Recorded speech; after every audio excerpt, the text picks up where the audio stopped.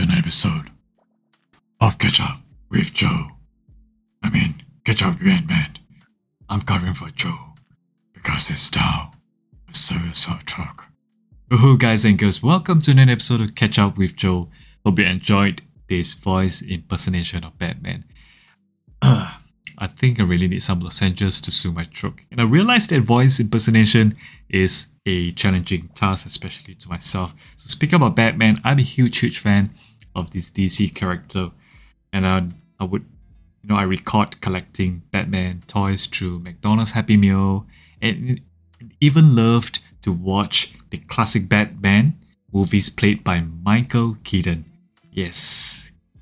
Many more. So guess what? Recently I watched a video by Nas Daily.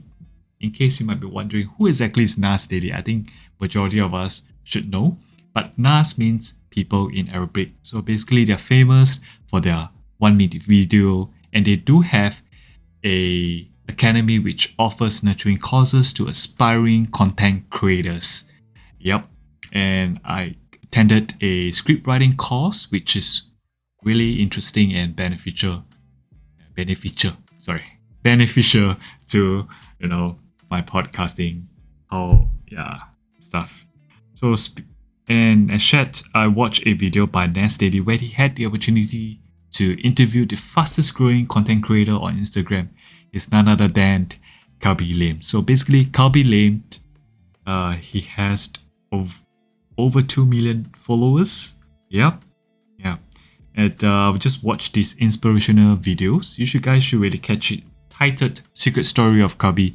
You may check it out on Nas Daily's Facebook or even YouTube channel. So moving on to Japan, a Japanese guy wanted to fulfill his dreams of transforming into an animal. Yes, you have not heard wrongly. You might be wondering what kind of animal species. Right now, could it be an elephant or a tiger or a flamingo, for example? So this dude by the name of Toko spent 2 million yen. Yes, 2 million yen, which is approximately 15,000 or 15 grand. Yep. On a realistic Border Collins costume. Isn't that shocking? That's worth several years or even 1 decade of chicken rice supply. Yeah. To me, especially in Singapore. So why this chicken rice statement? It's because recently Malaysia banned export of fresh chicken to Singapore, and hence this. So basically, coming back to this story, Toko engaged a Japanese company by the name of Zeppet, Z-E-P-P-E-T, which specialized in models and sculptures for movies, commercials, including amusement facilities as well as TV costumes and mascot. So basically, this realistic lifelike border collie costume essentially took 40 days to create, where Toko performed several rounds of revision, including meetings and fittings for the costume. So his actions show forth his dedication. So let's give him a round of applause, shall we? Woohoo! Go, Toko Ranger! So anyway, according to Toko, quoting directly from him, I made it a collie because he looks real when I put it on. My favorite is quadrupedal animals, pardon the pronunciation, especially cute ones. Among them, I thought that a big animal close to me would be great, considering that it would be a realistic model. So I decided to make it a dog. Toko said, I met such a condition and made Colin, which is my favorite breed of dog. Unquote, Toko. So basically, Toko's request certainly posed a major challenge to those brain cells of those Zeppet company employees who were involved in this project because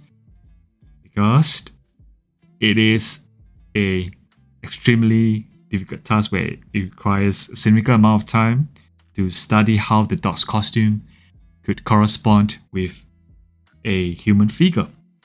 So on the 12th of April, Toko reviewed himself wearing the border collie costumes and posted on his YouTube channel where he made dog-like motions. He can be seen waving his paws in the air just like a DJ and flopping to his side as a real-life dog would.